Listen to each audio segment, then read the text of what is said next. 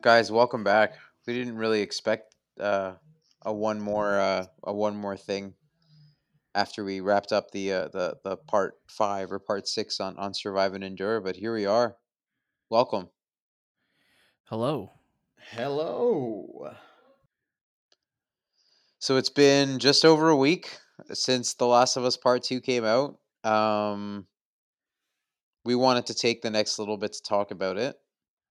Obviously, we were very excited coming off of playing the first game and discussing it, but I actually haven't thought about it very much. Like I thought about it for the first 4 or 5 days, but like now getting into the mood of like talking about it, I'm like, there's so much I want to discuss, but it's also like all these bad feelings of just I don't know, man. That game was a tough play. Anyways, thank you for joining us, everybody. We're gonna talk about The Last of Us Part Two today. This is gonna be a completely open discussion about all parts of the game, meaning that if you have not been beat The Last of Us Part Two, highly recommend that you do not listen to this podcast. If you want to listen to it anyway, good for you. But it's going to be littered with spoilers and all kinds of stuff. So do so at your own risk, but we're going to dive full into The Last of Us Part 2 today.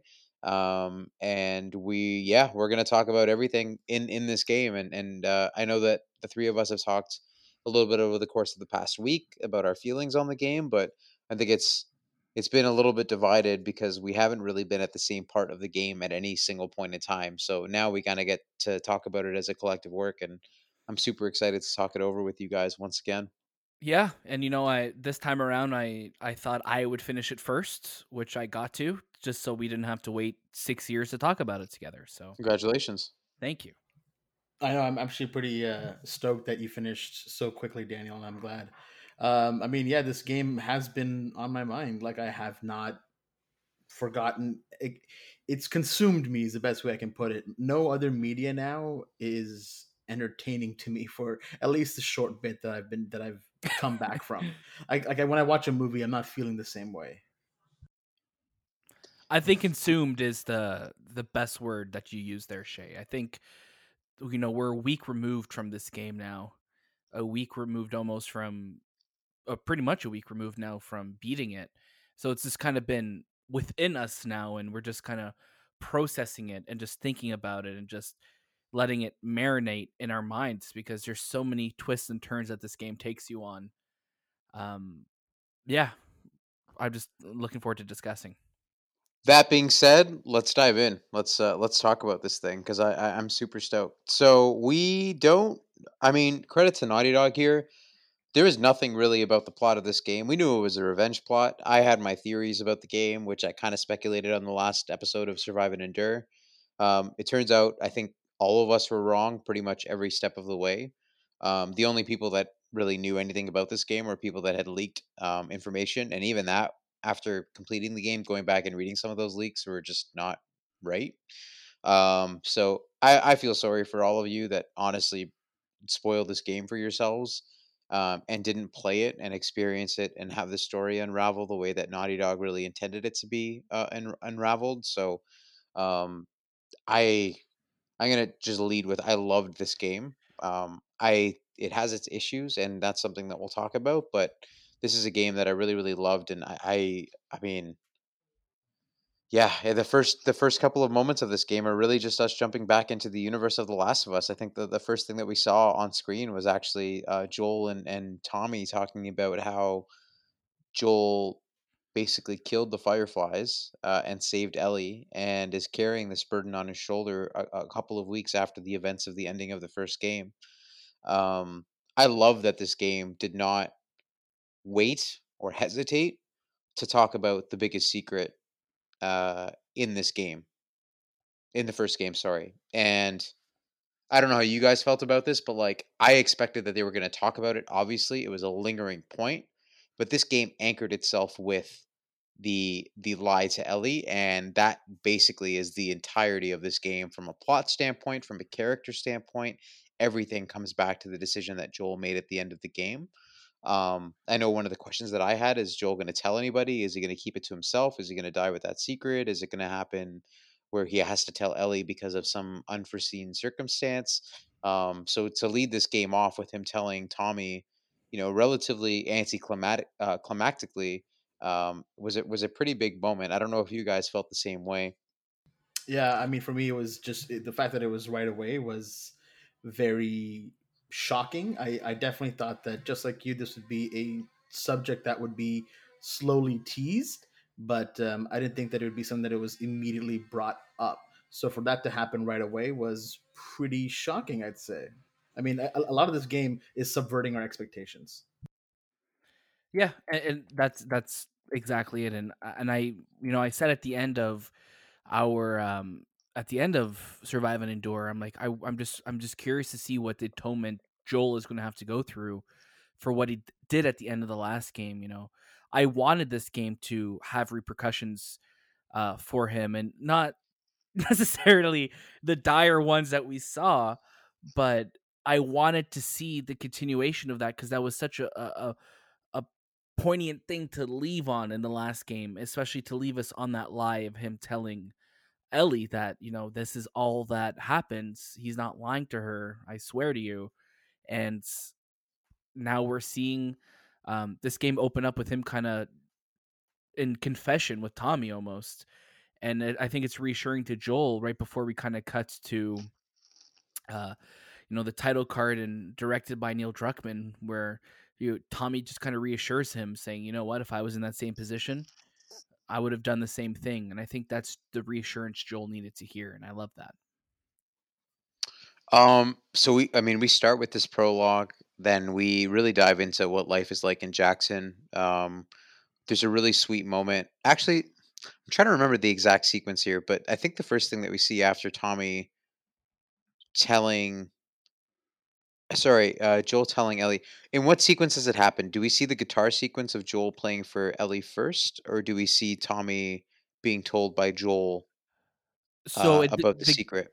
the game opens up with Joel telling Tommy, and Right. we kind Okay. of have our trek through the forest, and it brings us to, because he's polishing that guitar for Ellie, and it brings Joel to the cabin to give Ellie her guitar, and then he plays for her there. Right. And this is something that we talked about on the finale of Survive and Endure. This was the cutscene that, or sorry, this was the epilogue that was only played live, or at least some rendition of it. But this essentially sounds a lot like what was performed live, and they really found a sweet way to kind of work it into this game. It confuses me because the first sequence really deals with a lot. Like we see a reanimated sequence from the first game where Joel is driving Ellie unconscious from the Fireflies back to Jackson. And then we obviously have Tommy and Joel's discussion going on, which leads directly into a conversation, or at least an interaction between Joel and Ellie. And I think right from the onset of their first interaction, you get a sense that Ellie is um, not quite comfortable with Joel, or she senses that there's something that there's a tension there that she's not quite sure about. And that's something that we talked about as well on the finale, was that we didn't really know how Ellie was gonna, whether she was gonna take Joel's word for it or not when he swears to her at the end of the first game. And it's clear here that she is uncomfortable, and she does not feel entirely comfortable and confident that what Joel told her was the truth. So I'm glad to see that that was something that was already immediately impacted early on. Anyways, we're in Jackson. We jump ahead to our current day events, and we see what it's like there. Ellie's obviously a lot older. She is going throughout Jackson. There is reference to her kissing Dina, or Dina kissing her the previous night. She's woken up by a new character named Jesse, who we get to know a little bit over the course of the game. But we essentially head into town. We see that there's this rich kind of community that's actually been able to thrive in Jackson, where there's kids throwing snowballs at one another. You actually get to partake in that battle pretty early on, which is a lot of fun. And then eventually you trek off into the wilderness in Wyoming in the wintertime. And this is kind of where we get set up for the events of the game. We start to play as a mysterious character who we don't quite know who they are yet. We know that they're hunting somebody, and this game is pretty ruthless in putting you in Abby, who we don't learn about until later, her motivations and all that kind of stuff. It puts you into Abby's shoes to navigate some of the area outside of Jackson after she has an interaction with Owen, who's another main character in this game. And then they are eventually she is eventually saved by Joel and Tommy, who are on patrol. We get a great sequence of tons of infected, more than we'd really seen at any sequence in the first game. And eventually we get to a point where they are saved. They're going back to a chalet where we know that there are a group of people that are looking for someone. At this point, we don't know who that someone is. And before we see the events kind of unfold in the cabin, we see some really really touching moments between Dina and Ellie. They're in a snowstorm. They end up hunkering up in a library and sharing a really really great moment with one another, where there's clearly some feelings, and we learn a little bit about Jesse and Dina's background. We learn about some other characters. We learn about Eugene, who seems to have been this mentorish, like, kind of hermit, pothead dude who's growing a ton of marijuana at the bottom Also, of this place. also has the best names for the best porn tapes in his basement. A Smash hundred Brandy's percent. Cooch.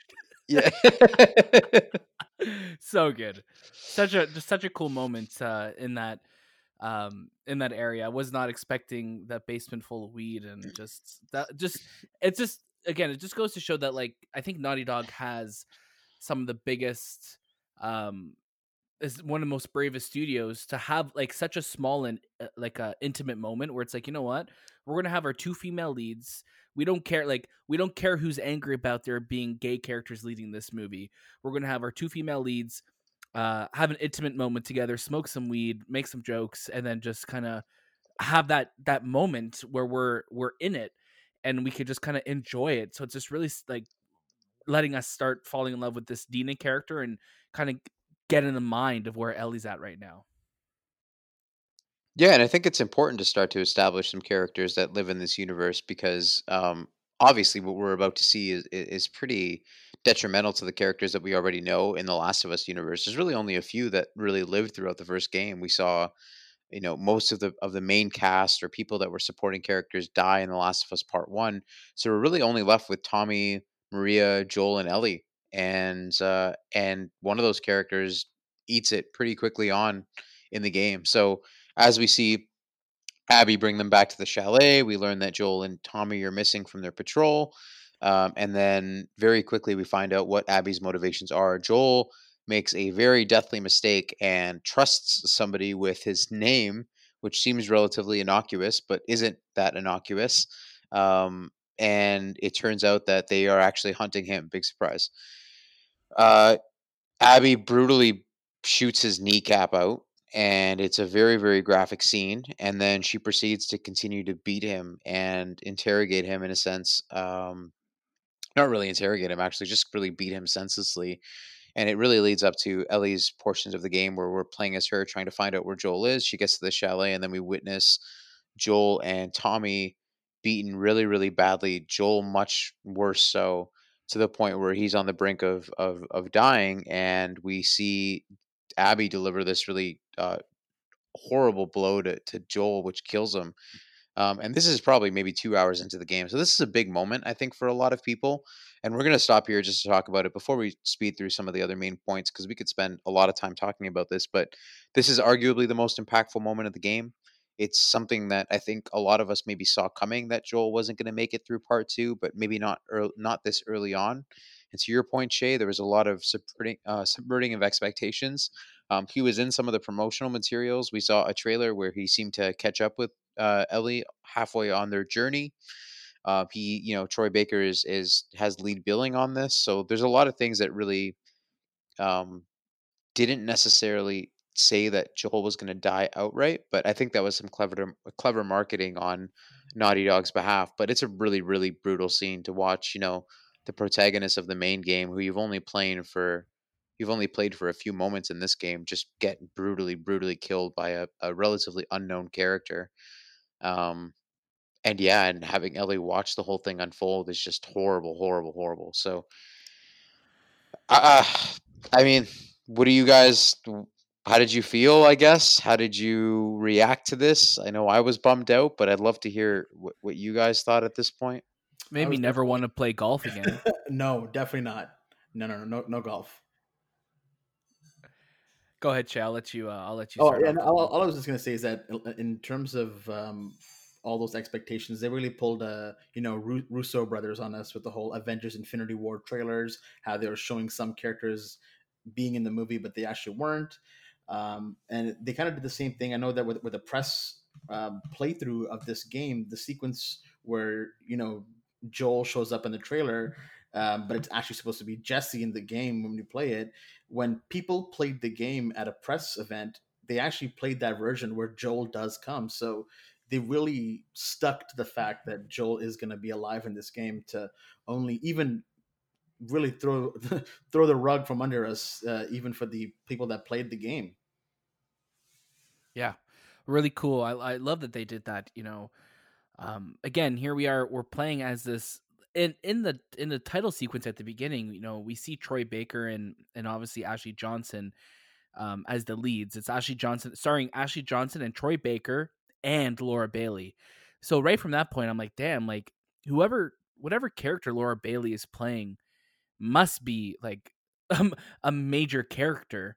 And there's been so much speculation on who she is. Is she Ellie's mom? Are we playing in the past as her? Like, what is this? And we kind of are thrown into her shoes. We have some great moments with her at the beginning, and we come across Joel, and I don't know. There's just something about the way that she kind of like says Joel Miller. I'm like, oh, I'd never even thought about Joel's last name before. I don't think we've ever heard it in in the first game.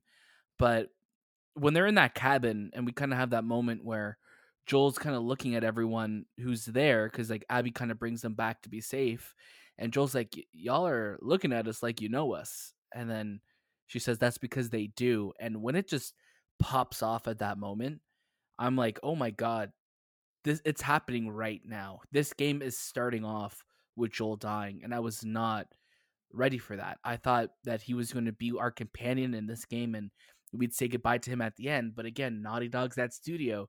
They're going to subvert your expectations and just break our hearts like so early on in the game. And, we were all pretty much hit this moment at the same time. So we were all just kind of messaging each other, just like, what the fuck? Like that just happens. And we had to, pick up the pieces as we kind of moved on to Seattle after the fact. But was this moment spoiled for any one of you, other than like the trolls that are just like, oh, Joel's dead, like because that's just kind of like an easy guess. But was it like specifically? Did you guys specifically see leaks that said Joel was beaten to death by Abby or I all I anything saw of that sort? was all I saw was Joel. Like, I hope you get the golf club treatment that Joel gets.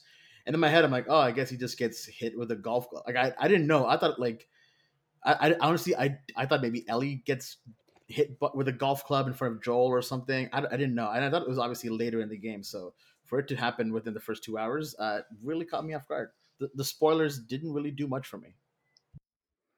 And luckily I have the brain to like for spoilers where I could read something and when I get into it I totally forget about it. So, but what about you, Ortega? I didn't hear anything. It was my biggest fear though that I was just gonna spontaneously click on a Last of Us thread and somebody was gonna in all caps just say Joel dies. So like that was the one spoiler that I was expecting that would have leaked, and that is 100% the spoiler that was the truest out of everything that did leak. So part of me is glad that well, not part of me. I'm entirely glad that I was able to avoid it, but I can't say that I was like terribly surprised.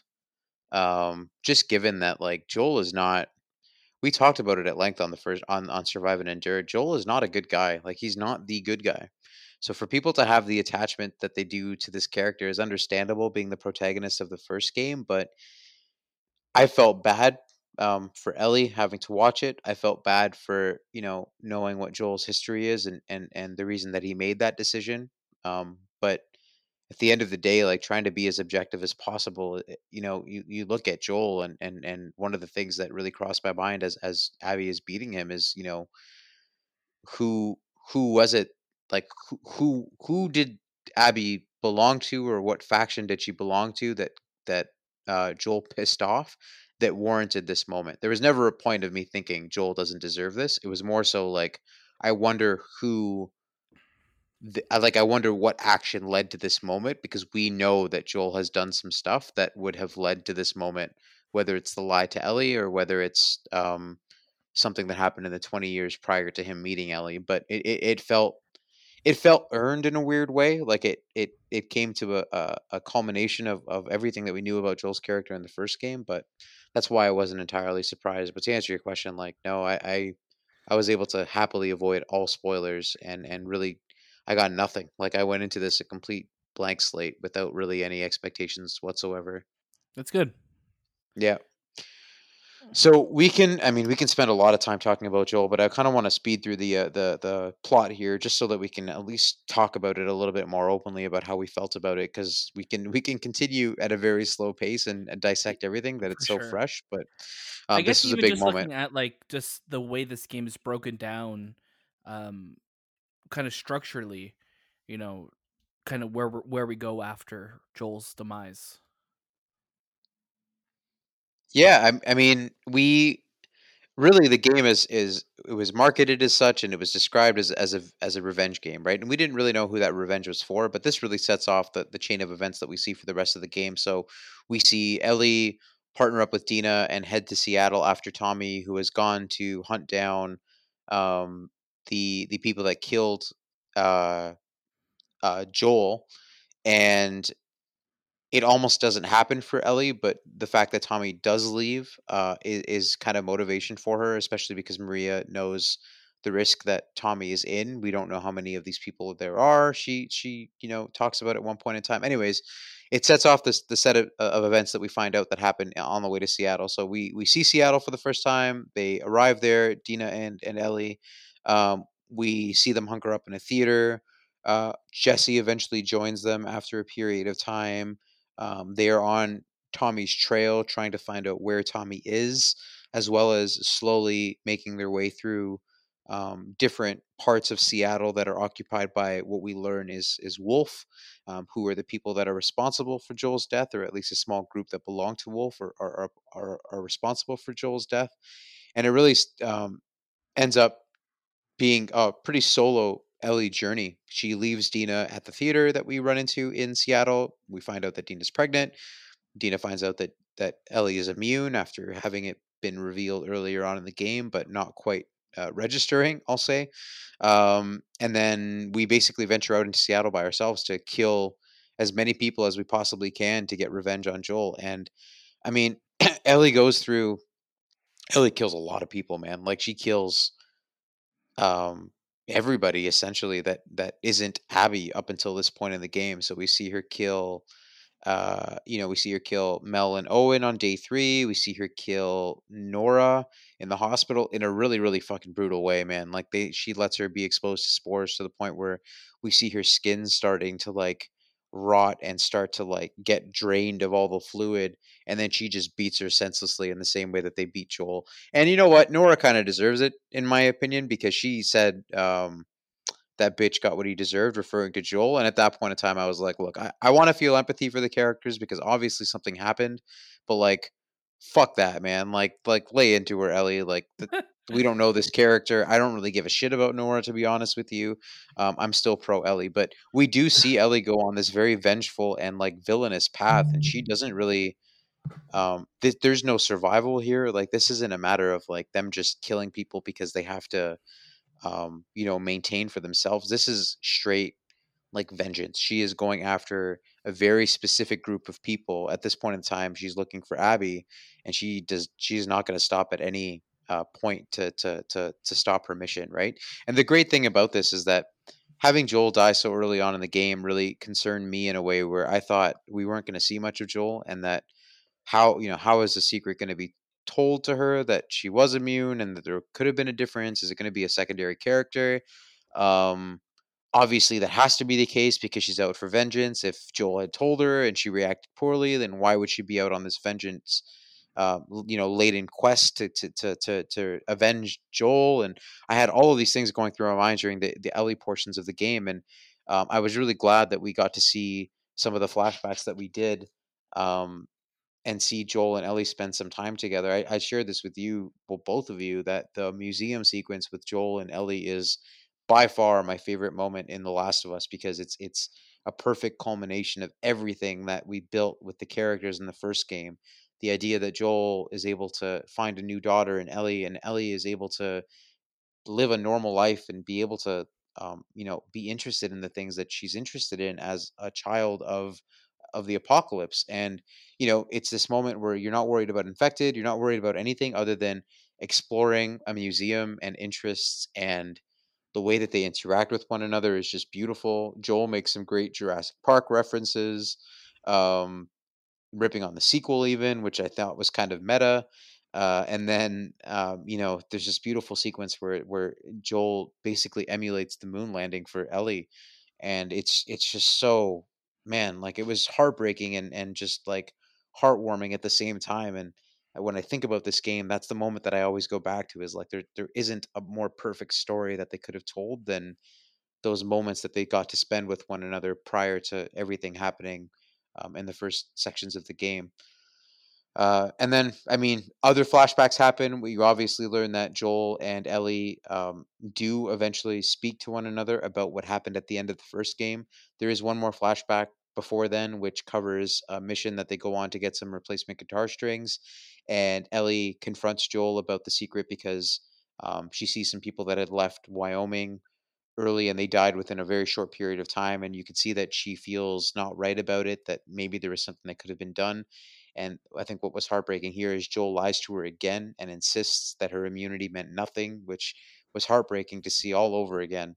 And then finally, in the final flashback, we see Joel admit to Ellie after she visits the hospital, um, that he did lie to her, and that in order to save her, um, or sorry, in order to create a vaccine, he had to save her and kill the fireflies. And then that's kind of the big revelation. And it's almost a somber, non-climactic moment, but it's just so important that that we found out that those two characters are the way that um, the two of them are who communicated that, and that it didn't get found out by somebody else.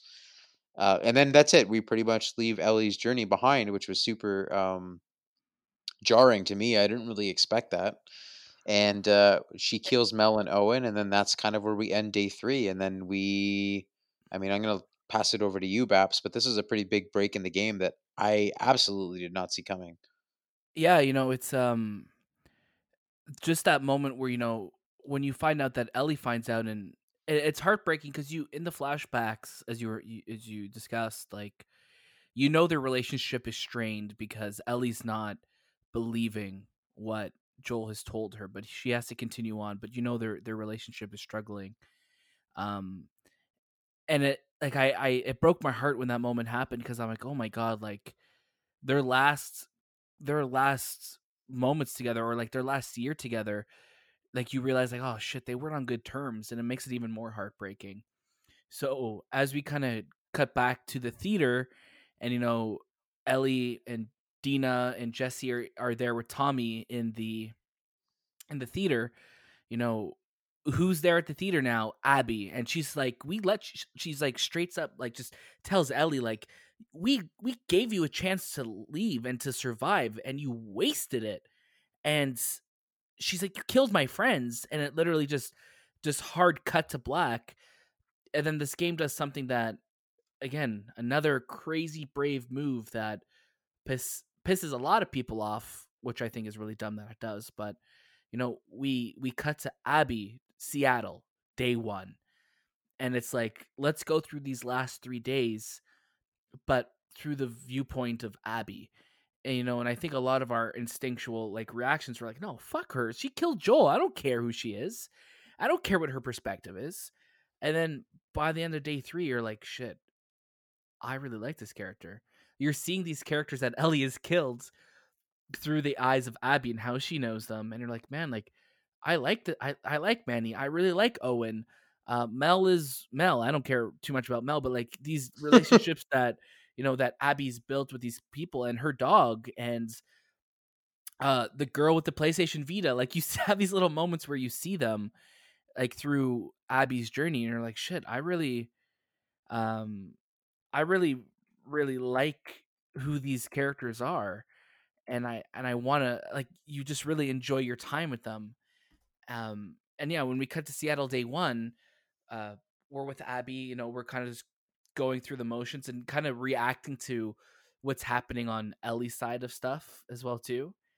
Um, it's yeah, this was a shock. What was your guys' kind of immediate reaction uh going into this, Shay? Like, or Shay, I'll call out Shay first. Like, what was your kind of first reaction jumping into the shoes of, or the shoes and the very strong arms of Abby? Buddy, if I had a body like hers, oof, I would be lifting a lot of things for no reason. Um, You're telling me uh, she's only finding coins, man? She should be collecting like tree He's trunks got to be out some there. heavy coins. Now, what I really, really enjoy about it though is that it's so jarring right away, and you're like, whoa, whoa, whoa, whoa, like a pedal on the brake, or it's like pushing the brake pedal is what I meant. Sorry, and it's such a moment where you're like, okay, fuck this girl. I don't give a shit about her. I don't want to play her anymore. And I don't think it was until maybe about day 2.5 that I actually maybe gave a shit. And whenever I'd see any of her friends, I was like, I hope you die, hope you die, hope you die next. Like, that's all I kept thinking. So yeah, it was a jarring moment, but in hindsight now, I'm like, I'm glad that it happened, and I'm 100% confident that was the intention. Yeah, and the something that that's I need to touch on obviously is that, who is Abby? Why does she matter?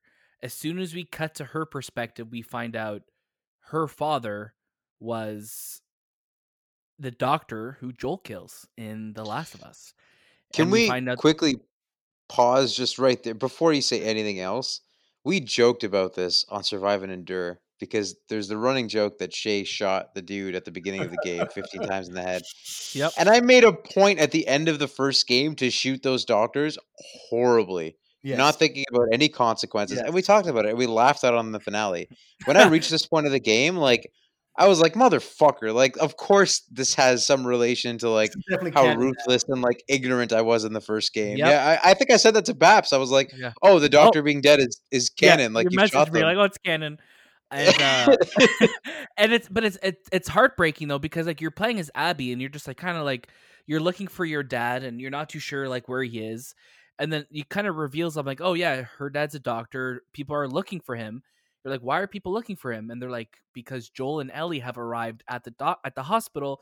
And you kind of pan out to see like, oh man, we're at St. Mary's Hospital in Salt Lake City, and it's like, holy shit, this is all connected.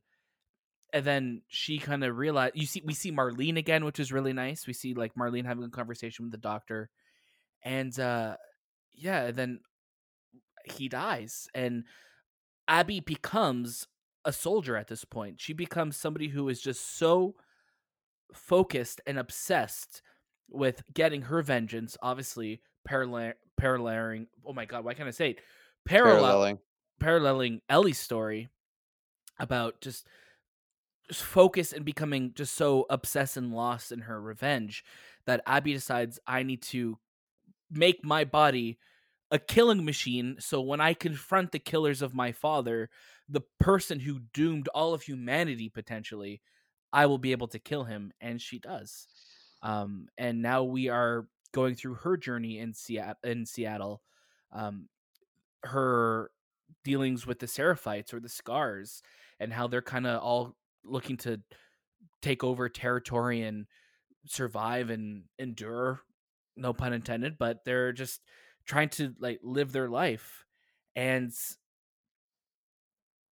you start to really start caring about her. And again, not something I expected to happen, but we're playing through her journey, and we eventually kind of get captured by these Seraphites, and they start torturing her, and it's wickedly violent. It's that scene that we saw at, I think, Paris Games Week a couple years ago, where she's kind of just strung up and like she's starting to get her stomach kind of cut and all this stuff, and we kind of come across Lev and Yara who save her, and she starts to really get a love for these characters and feels kind of protective of them, protective enough that she brings them back to this aquarium that kind of Owen is been living in. And Owen's kind of she's like kind of in a relationship with them. They kind of used to go out, and now Owen's dating Mel, and it's kind of a weird love triangle there, but they kind of have like this love for one another. And Abby takes Yara there because Yara is attacked by one of the, I guess the, I'm trying to think. I'm blanking out right now. Who was It's it? the Seraphites basically attack Yara by breaking her hand because That's it. of Oh yeah, Lev's betrayal. So they're basically now on the hunt. yeah. So And yeah, so in they don't go back directly. He doesn't bring Yara back just yet. They she she leaves them leaves at them in like the trailer. in the trailer. Yeah. So In yeah, the Yara's diner. arm is the one that's kind of broken badly on the ground. And again, another thing that I'm really surprised that they showed, but her arm just gets totally destroyed by a hammer by one of the Seraphites, and uh, a lot of clickers, a lot of. We didn't really talk too much about the infected, but the new infected in this game are absolutely terrifying. Clickers have never looked scarier and sounded scarier. The stalkers are just horrific. You kind of see them peering out behind corners looking for you, and obviously we have the shambler as well too. And there's a lot of Abby gets thrown through the shit in this game. Like she is just I think her sequence was like just the hardest out of all the game because I felt like there were so many moments where I'm just like, man, I am just being overrun right now by infected. And it makes her journey all the more intense. As we kind of continue on through her journey, we are trying to get supplies to save Yara. Ends up getting her arm amputated, and we learn that that her brother Lev is going back to the island where the Seraphites are to tell, I guess, to confront his mom, because it's never outright stated, but it's kind of implied that um, Lev doesn't feel like he, I guess, conforms to his gender, if that's, I guess, the most accurate way of portraying it. And they kind of have a name for him in the Seraphite, I guess, lingo, but he goes to confront his mother, and then as we kind of go to the island pursuing him, we see Tommy. We see the sniper that's kind of taking down uh Owen, sorry, not Owen, Manny and Abby, and we're like, man, like who the fuck is this guy shooting at us? I thought it was a Seraphite. It ended up being Tommy, and that's kind of how their stories connect there. And we end up going to the Seraphite Island. Everything's on fire. There's a huge battle kind of ensuing on that island. We unfortunately end up losing Yara, and Abby and Lev escape the island, come back to the I guess, mainland of Seattle, and head to the theater, or sorry, head to the aquarium. And Abby realizes that her friends Owen and Mel have been brutally murdered, and her dog, which when we were playing as Ellie, I killed that dog so fast. I was like, I don't care about this dog. This dog's dead. And then when I came back as Abby, my heart just sunk to the ground. I'm like, oh shit, they killed my dog. I killed this dog. And then it kind of leads back to that confrontation at the movie theater where now you're playing as Abby hunting Ellie, which that sequence really made me conflicted because Ellie was the boss battle. She was the hardest boss in the game. You had to try and hunt and basically kill Ellie in this sequence. What did you think of the sequence, guys? Yeah, rightfully so. She's the hardest boss, and I think this part was the hardest for me because the one thing that I never want to do in a Last of Us game is fight the character that I'm rooting for. And I was still rooting for Ellie at this point because, again, I still have more of an attachment to her. Granted, I do understand Abby's point of view and I empathize with her. I still was like, oh my god, I really hope this isn't the end. I really hope she doesn't kill Ellie or vice versa. Either of them die. I just kind of hope something intervenes, and something does intervene. What about you? What did you think of this moment, Ortega? What did you think of having to take on Ellie? Um, I mean, there's a couple things here. So, like, I didn't. Um, I mean, going back to Abby, I didn't feel I was interested in Abby's story. I didn't ever feel that Abby's character was built up the way that Ellie's was, because obviously you've invested an additional game's worth of time into Ellie, and you understand her perspective a little bit more. I thought it was terrifying. I won't lie that, like, the first couple of times that I died, it was almost fulfilling to see Abby get shot in the stomach and then brutally shot in the head with a shotgun. And I did it at least a few times just to see it happen, just Just to because make fuck sure. Abby. Just to make sure. But I mean, it's a good indication of what this game did really well, which is it made Ellie seem so dominant and terrifying, and to see her unhinged, upset, confronting the killer of Joel in these close quarters, like it felt bad to be attacking Ellie, but it also felt terrifying to face off against her, and it really puts you in the shoes of the people that have faced off against Ellie in this game.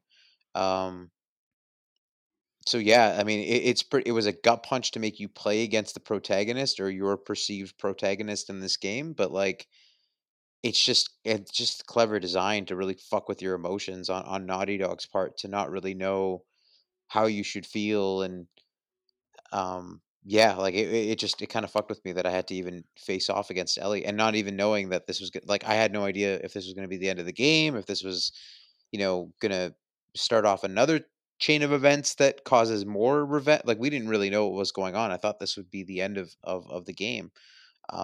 So yeah, I mean, I felt strange about it, but it was pretty cool to see Ellie from the other perspective of the hunter. Yeah, and when we think too of going back to the aquarium as Ellie, and she kills Owen and she kills Mel, who is pregnant, and Ellie finds out that she's pregnant and just totally breaks down. Um, when Abby comes to the theater and finds out that Dina is pregnant, and Abby just kind of looks at Ellie, just like good, and she's about to kill him until Lev stops her, um, and basically just warns Ellie, saying, "If I ever see you again, I'm going to kill you." And it's a threat that's so imposing and scary that you're just like, holy shit, this like they're just going to go their own way.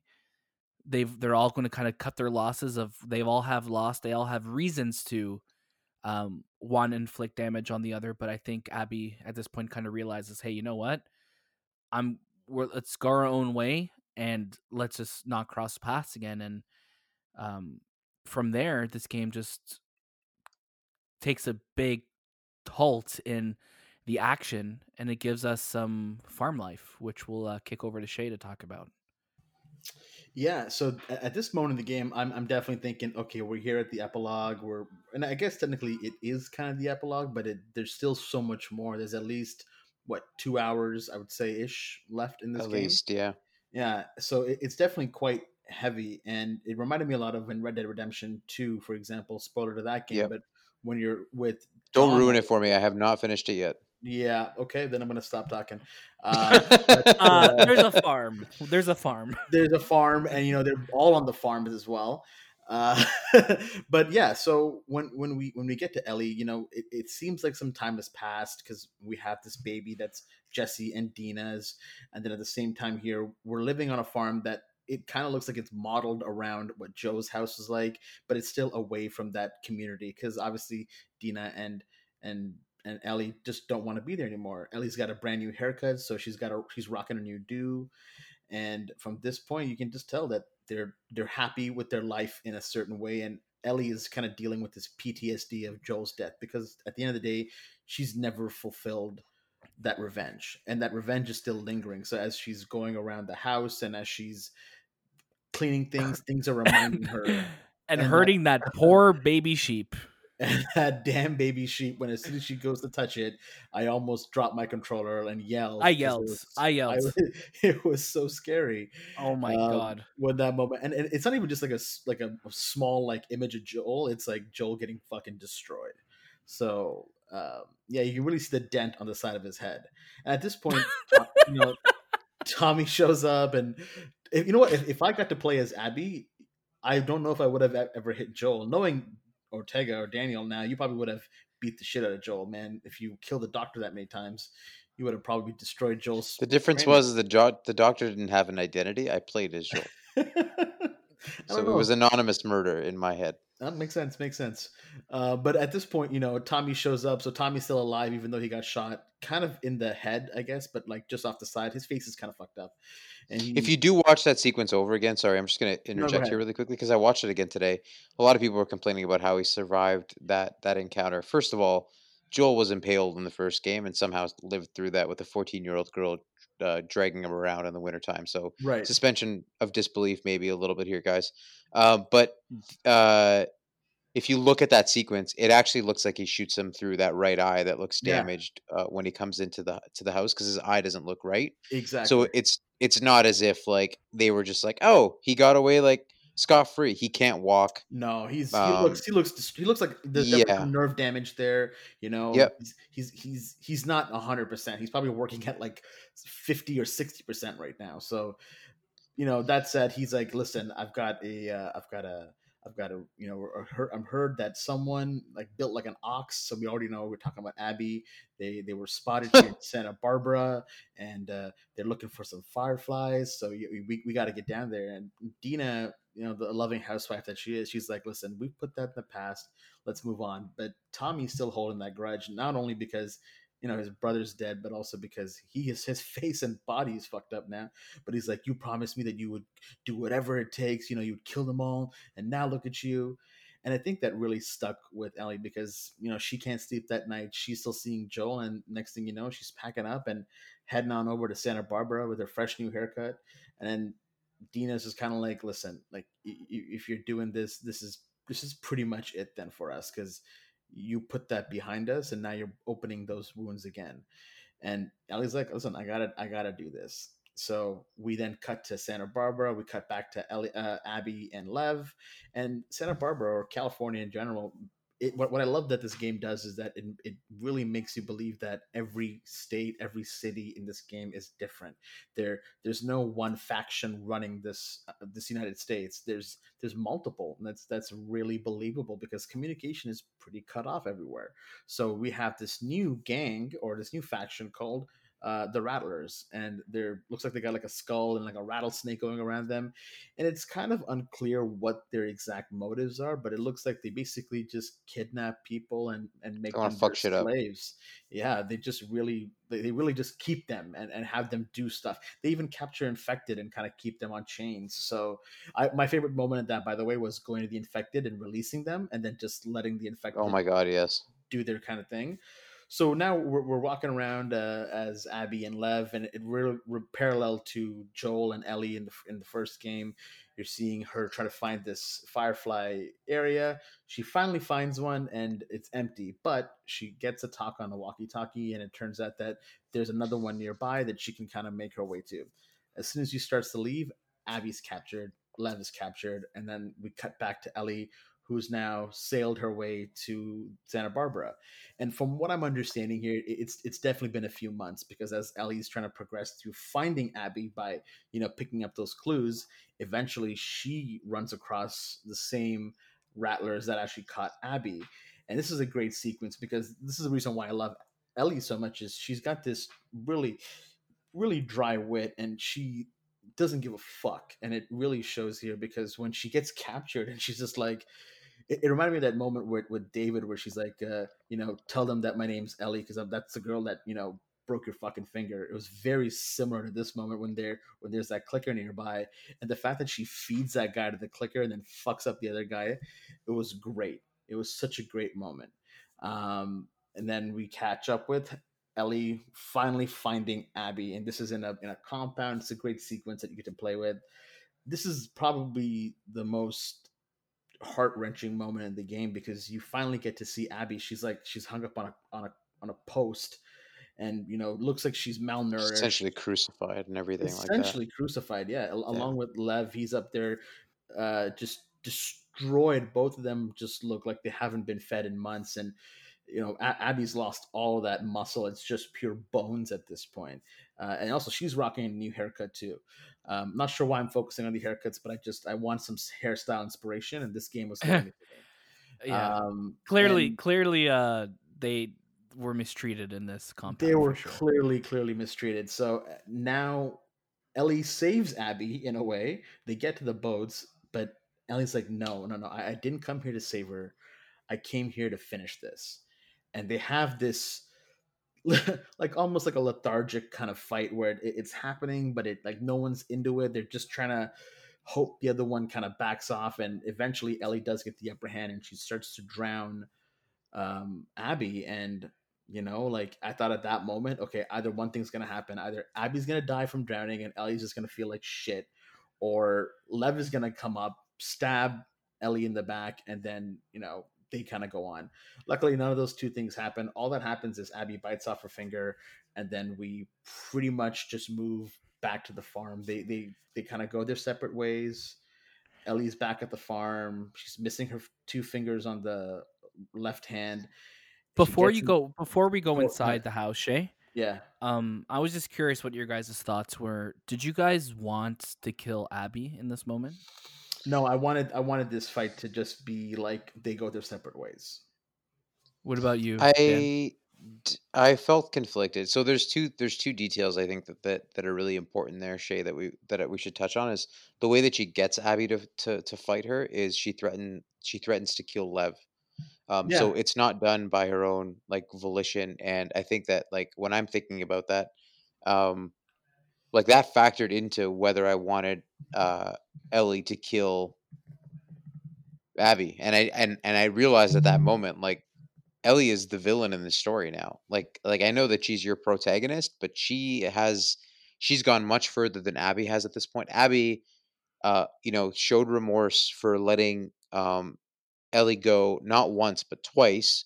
The second time after having killed all of her friends, she um didn't take the opportunity to kill Tommy on the way out.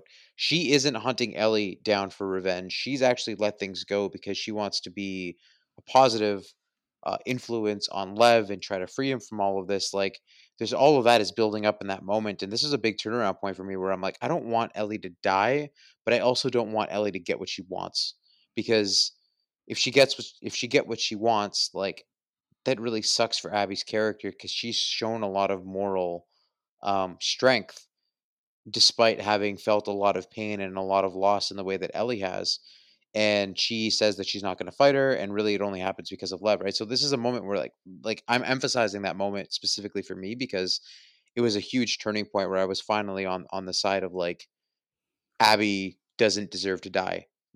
She deserves to have a second shot in the same way that Joel kind of did in the first game. It almost mirrors that relationship between Joel and Ellie with Abby and Lev. And I didn't. It's not so much that I didn't want to kill Abby. I still think it would have been cathartic to have killed her as Ellie because she still killed Joel.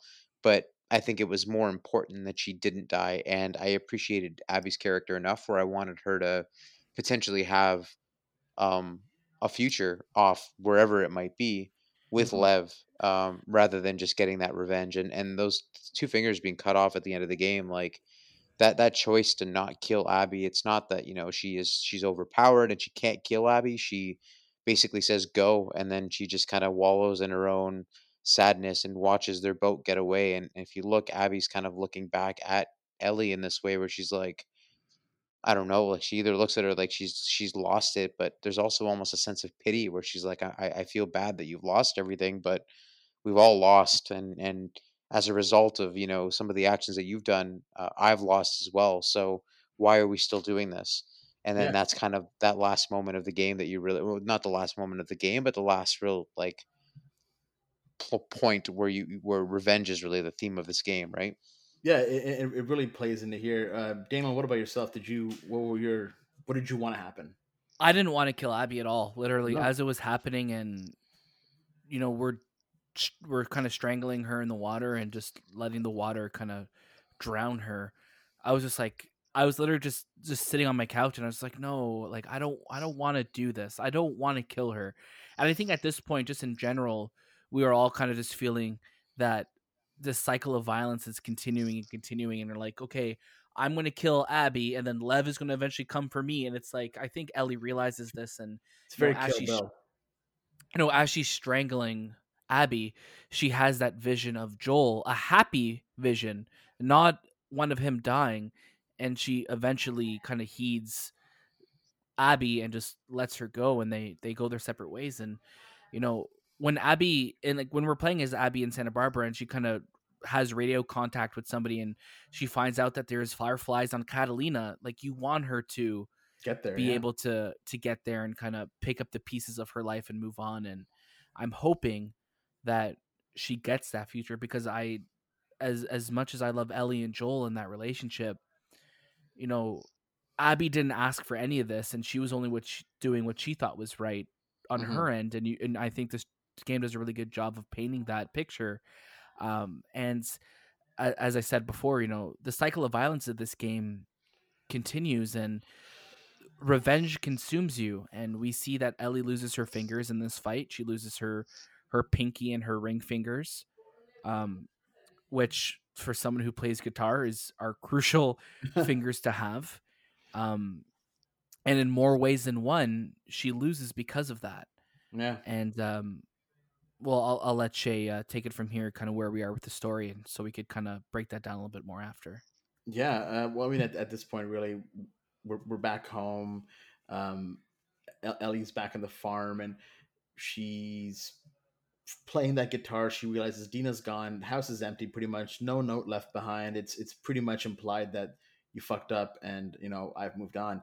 And I think one of the ballsiest moments that Sony and Naughty Dog have done here is we now get to see that moment that was shown at E3 2018. Was it 2018 E3? Or, 2018. Yep. or was it PSX? I'm not sure which one it It was. was It was PSX. No, no, PSX, no. no, it's The E3. It's barn E3. wasn't scene it? was Yeah, it 2018. was Yeah. E3. It was E3 2018. We saw that barn scene, and I was like, "Oh, I guess they just filmed that, or maybe it got cut." But no, we Because get we, to we see we alluded to it at the beginning of the game, right? That exactly the right. dance. And now we see that whole scene play out. And I think the hardest moment was the last words that I saw Ellie say to Joel were, like, fuck you, fuck off, I don't need any help.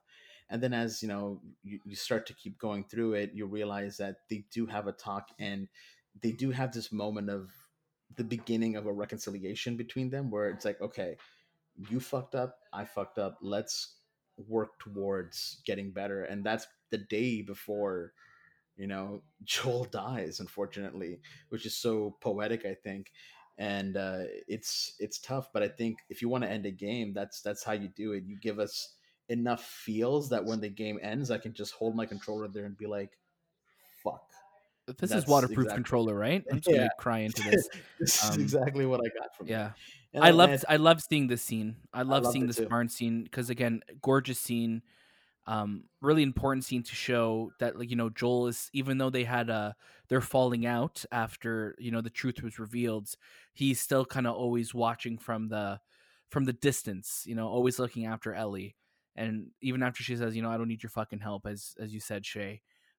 I love that moment on the porch where Joel even tells her he knows to know, like, if God gave me a chance to do this all over again, I would make the same choice again. And it just kind of just reaffirms the kind of person that Joel is and his love for her.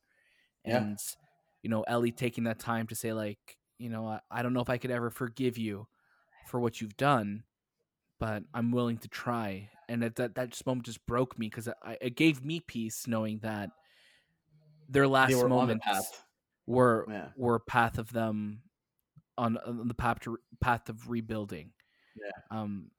When we cut back to her in that barn, or sorry, in the house, um and she's kind of trying to play his song, it just breaks my heart because she can't anymore. I think there's a few things that I took away from it. So one, Tommy is a good indicator of what Ellie's going to experience if she goes after um, Abby, and we learn that him and Maria are separated as a result of his actions in Seattle, or running off to Seattle.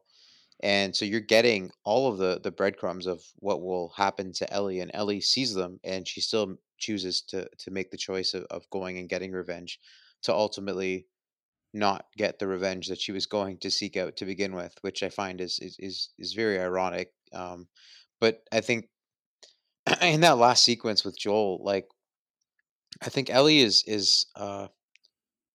she you don't realize why she is so adamant on getting revenge for Joel.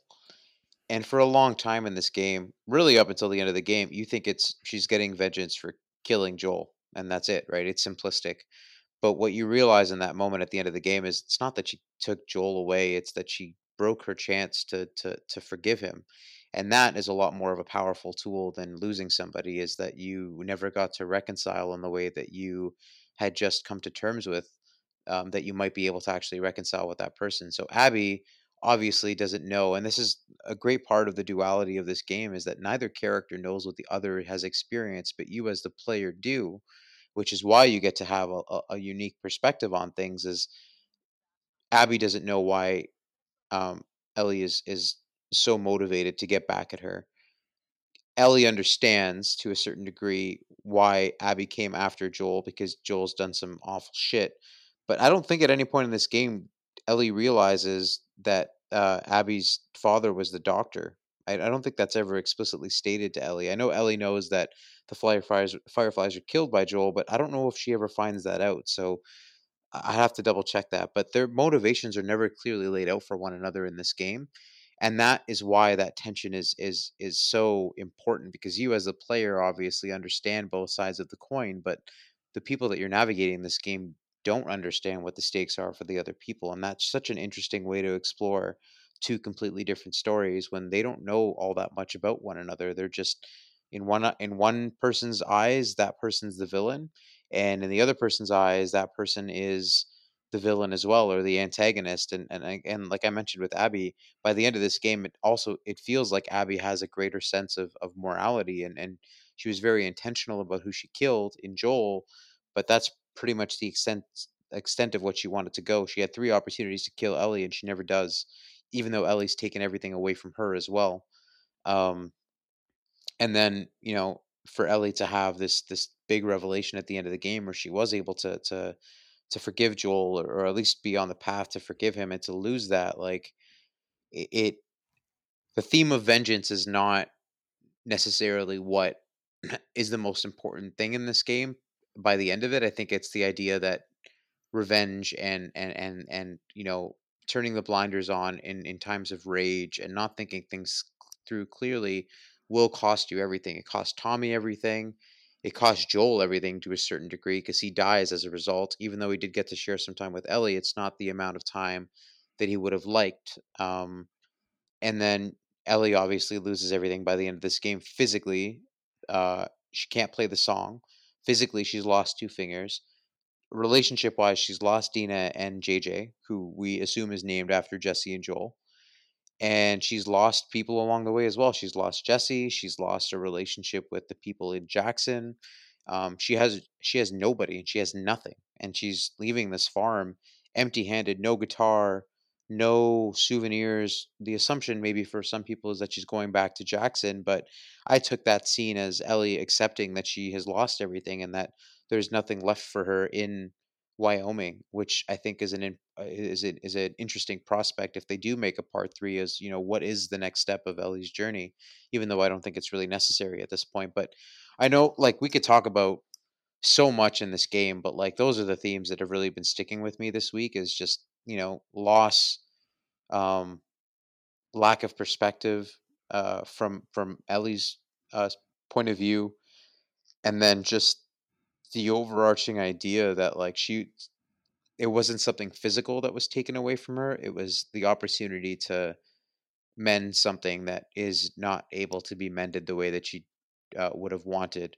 And that's really the lingering pain that she's suffering, that she's never going to be able to get back. And now the one thing that she could do to remember Joel by is also gone in a pursuit of vengeance for Joel to begin with. So it's all very meta and thoughtful, but man, is it just sad and gutting for a character that I think all of us love a lot, but definitely shows a lot of flaws in this game. And for better or for worse, we'll stand by Ellie as a character that we all love. But this was a tough game to watch, to see what she goes through, and see some of the choices that she made. And by the end of it, to have nothing left. Yeah, and that's exactly it. By the end of it, we're kind of left feeling like where to now, and I don't think we'll get those answers anytime soon. But what a hell of a journey this game was, though. My God. I feel it's more finite than the first one. Like, so when I left Last of Us Part One, I'd love your thoughts on this. When I left Last of Us Part One, I understood if they didn't make a sequel, and I would have been okay with it, because it was everything I wanted it to be. I feel that more so right now, because I really do feel their stories told. Like Joel is, there's no lingering plot line in this game that I'm really curious about. Everything is not necessarily tied up neatly, but it is tied up. Uh, the feeling that I have a week out of this game is thoughts of some of the philosophical stuff, and you know, what the commentary on violence and all that kind of stuff. But there's no lingering mystery that I'm like, man, I really want to find out the answer to this secret. Where Abby went doesn't really interest me all that much in the way that it interests me in the first game, that Joel and Ellie, or sorry, that Joel lied to Ellie, and we wanted to see what the ramifications of that action were. So I don't know how you guys feel about it, but I feel very satisfied with this franchise, possibly even more so than I did at the end of the first game. And that's sometimes tough to pull off when a sequel that wasn't initially planned is able to um, build the story in its own way and become a standalone piece of art that doesn't detract from the original game but builds on top of it, but also as a bookends and doesn't leave on a huge cliffhanger that you know, is going to necessitate a third game to really wrap up the story. It feels complete. I would be happy if they didn't make another Last of Us at this point.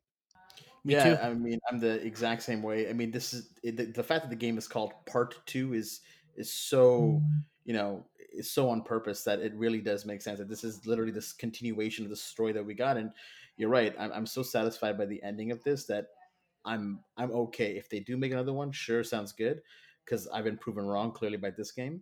But it really feels like we've gotten both ends of this book now. We finished this story, and now we're good to move on. Yeah, I don't. Again, unless Neil has an idea and Hallie has an idea for part three, but it's one of those things that I'm just so full of being content of where this ends that I'm okay to say goodbye to these characters now because we've gone on this journey with them, and I don't know if there's much more that we could really explore with them that wouldn't be best left to imagination and to discussions like what we're doing now. I will say that there is one part of this game that does initially hit a docked points for me. Coming out of this game, I really was thinking, you know, it's amazing and it's incredible and it's a technical achievement, something that we haven't even talked about because we've been so heavily focused on narrative. This game plays so much better than the first game to the point where like I think that there are mechanics in The Last of Us that are downright dysfunctional, that this game really illuminates, having played them so close together. It's fluid. The fact that you're able to go prone and break glass and do things that are logical within a post-apocalyptic world, um, that we're missing in the first game feels so good in this game. Like I can't express how happy I was. Every punch feels like it lands, and it's a substantial physical impact every time, like you stab somebody or you drive a machete into them or you shoot them. Like there were points of this game where I wasn't even facing like a boss, so to speak, but I would get like giddy based off of the fact that like I had a really cool strategy, or like I shot somebody in the knee and that, you know, they couldn't move, so I was able to go and take out another enemy first before coming back to that person and finishing them off. Like this game was incredibly complex and gave you a lot of flexibility to be able to tackle so many different scenarios in a way where the first one didn't. And the one argument that I've seen there that I can appreciate to a certain extent is that you're playing as a younger, more agile character in this game, and of course they're going to function a little bit differently than Joel, who's a little bit older in the first game, is a little bit more grizzled, isn't going to be as mobile, is going to feel a little bit more clunky. And I'm okay with that if that's the reality, if that was intentional. But if it wasn't intentional, and you know, this is just a matter of progression of gameplay and gameplay elements, then Naughty Dog really outdid themselves. Everything that you do in this game while you're physically playing it is incredible. Like there's not one thing that I could comment on that I wish was different, like I did in the first game. Your supporting cast, whether it be Dina or other characters that you play alongside, are effective. They'll kill clickers, they'll kill walkers, they'll kill stalkers and other infected when you're with them. They don't run out in the middle of the room and get shot at and potentially, you know, throw you off in that way. The workbench is beautiful. The crafting is awesome, and the fact that you pick up resources in a little bit of a more compartmentalized way rather than whole resources. Like I have nothing but amazing things to say about the gameplay elements of this game. I want to go back and play it simply for that, even knowing that the story is over with. Um, but the one thing that was holding me back was pacing and the way that they really sequenced this story, which I've thought about a little bit, to be quite honest with you. And I'll give you guys the platform to talk in a second and just to see what you enjoyed and disliked. But the review for me really came in as a 9.5 out of 10 because I thought the pacing was deeply flawed at some points of the game, which I still feel. I don't love that when you do get thrust into playing as Abby, which I never really got to talk about, Baps, but I'll talk about it really quickly. I don't like that you reset your progression with Abby. I like that you're able to play from her perspective and that they, subvert your expectations and thrust you into a character that you're meant to dislike at this point in the game. So from a story side, I actually do appreciate it. I did want to get back to the end of the game and figure out what happened to Ellie. um, but the one thing that I actually have a gripe with is just the fact that you basically start at ground zero again with Abby, which feels really jarring considering you've just spent up to 15 hours with Ellie, bolstering your weapons and your equipment, to then start with basic equipment again as Abby. And that really frustrated me, not from a story standpoint, but just from a game design standpoint. I thought that there could have been potentially a better way to have tackled that, whether it be, resequencing certain elements of the story. I talked to you about this a little bit, Shay and Baps, but like maybe day one, day two, Ellie, day one, day two, Abby, where they have similar progression lines, and you're dealing with similar weapons at similar points in the story. But I also thought about, how would that affect the way that you're fully diving into Abby? Does it take away from that moment at the end in the theater where she's confronting Ellie finally? Yes, it And I does. started. Okay, you think it does? Yes, it does. Okay, Not not to say, I not to didn't. say that you're wrong. I'm just saying I'm just thinking that if we were to take away that moment in the theater and not have 3 days to care who Abby was first, then I don't think that moment would have meant as much if we were just cutting between Ellie and Abby. We needed to go through 3 full days to get to that moment, to feel that earned moment, I think, between them. But I'm with you in terms of there's definitely pacing, that it definitely feels slower, that with some sequences of Abby, or they feel longer than maybe they needed to be. But I think just in terms of like the actual sequencing of it, it made sense to me, especially being a week removed from it now. I think we needed that removal of 3 days to get back to that theater to make it more impactful. And to be fair, like I turned around on that. So I did think initially 9.5 out of 10, and that was my big complaint. I don't like the way it cut to Abby. But looking at even what Neil had posted online with the Naughty Dog crew, it actually looks like they storyboarded out different sequences of events, and they intentionally landed on day one, two, three. So it sounds like they actually did try the game in different ways, and they arrived that this was kind of the best way to sequence it, which I can appreciate a lot more than if it wasn't something that they had tried and they left that potential on the table. So for me, it's a 10 out of 10. But that initial couple of days definitely left me thinking that maybe things could have been done a little bit differently. The only complaint, just to sum things up, the only complaint that I have is the fact that your weapon progression resets as Abby. I think there was probably a better way to have handled that. What it is, I don't have an answer, but I didn't necessarily like the way that it just kind of thrust you in the middle of the campaign, basically back to to ground zero. I thought that there might have been a more strategic way to have tackled that. I don't know if you guys agree or not, but that's my take. Yeah, with them being different characters, I get the different progressions. And and Abby had different, I guess, upgrades and weapons that she collected too along her journey, which was cool. But I didn't. I'll be honest, like the gameplay itself was so fun that it's not like the systems within The Last of Us in terms of their progressions are what the game is based around. So I didn't really. I'll be honest, I didn't really notice it as much until it said, "Hey, you have pills. You upgrade your stuff." So that's when I did it. But like The Last of Us isn't like that system heavy game where I really was where you'll notice like a night and day difference between those upgrades either. So I didn't really I upgraded, obviously. I did all the skill trees as much as you could in the first playthrough, but it wasn't a be all end all for me. Like I didn't really it's not a systems heavy game, so I didn't really think about it as much. But just a traversal and gameplay and the gunplay and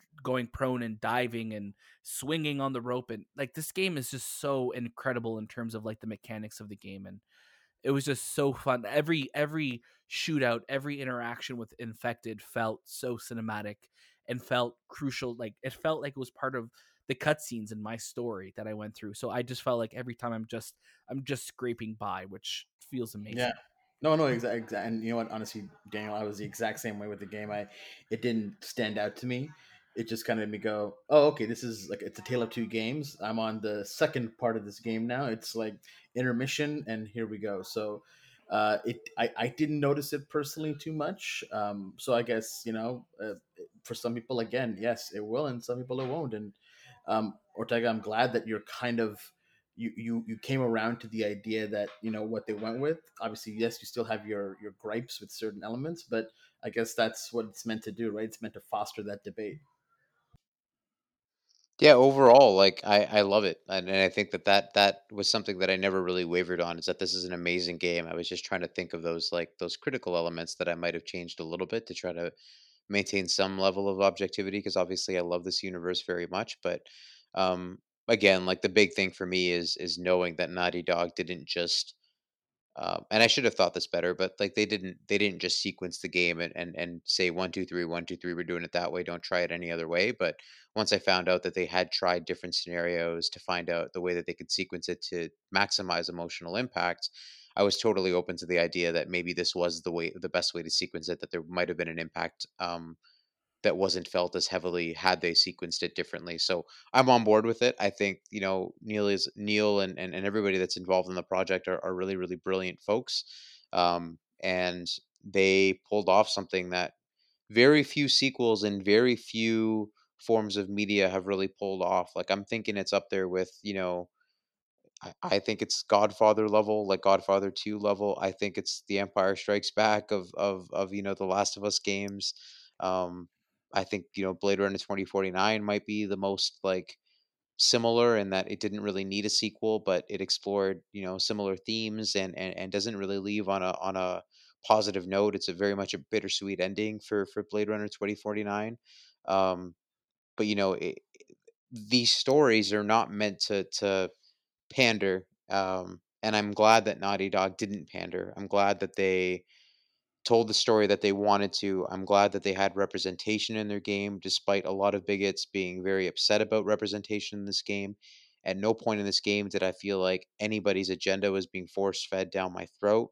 Even the way that they handled Lev's, uh, potential transition and the way that they talk through that, it's not a focal point of the game. Like they very quickly discuss it, and um, Yara does a very, very good job of just briefly covering what Lev felt like, and then that's it. Like it's not something that lingers. Obviously, on the Seraphite side, it's a bigger theme, but for you as a character, you don't really care that Lev may have transitioned. It really comes down to you're caring for that character regardless of whatever else might be going on with them, right? And it's the same thing with Ellie. Like she's lesbian, but like it doesn't that's not an anchor for the game. Like, yes, she has a relationship with another female on screen, but like she's not going out there and mentioning that she's a lesbian every single time she's on screen.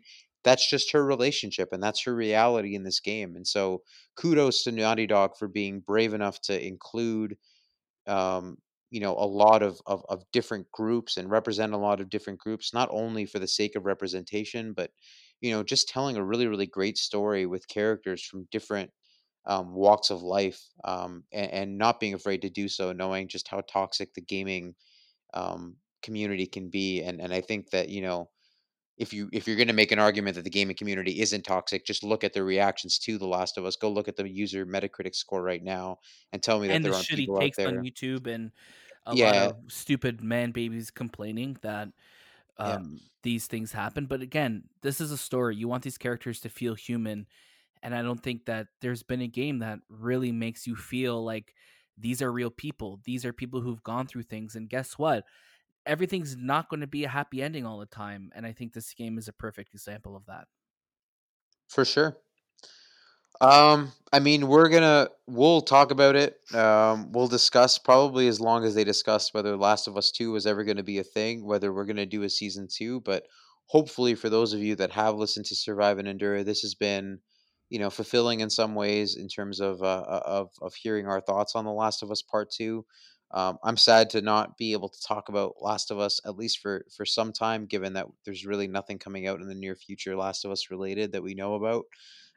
So again, thank you guys for joining me, Anytime, Thank man. you. and I appreciate the fact that we've been able to do this, over the course of the last couple of months, and I'm excited that maybe there is some Last of Us content in the future, but for now, we're gonna have to kind of settle with what we've seen, and I'm totally okay with that. I think it was a fantastic ending to The Last of Us. If it is the last time that we see this franchise, I'm sure it won't be, but perhaps it won't be Ellie's story that we see next time, and maybe it'll be somebody else's story. But let us know what you think, guys. Like, we're totally open. I had somebody message me on Instagram today just with their thoughts on the game, which I loved. So thank you for reaching out. Shout out to you if you're listening. I don't want to name your name on here, but you know who you are. But thank you for reaching out and just letting us know that you enjoyed the work that we did with Survive and Endure. So hopefully this reaches you and reaches a whole bunch of you that are looking to talk about The Last of Us and listen to some other folks' thoughts on The Last of Us. So tons we missed, but potentially stuff that we come back to one day. Guys, I'm going to call it. It's almost 11 o'clock. It's actually past 11 o'clock. It's been great having you guys again. I'll see you guys shortly. If you have anything that you want to mention here at the end, feel free to. If not, then we're signing off. Just thanks for listening to us and going on this journey with us. And until next time. Yeah, thank you for surviving and enduring our podcast. Oh, bye, guys. Bye.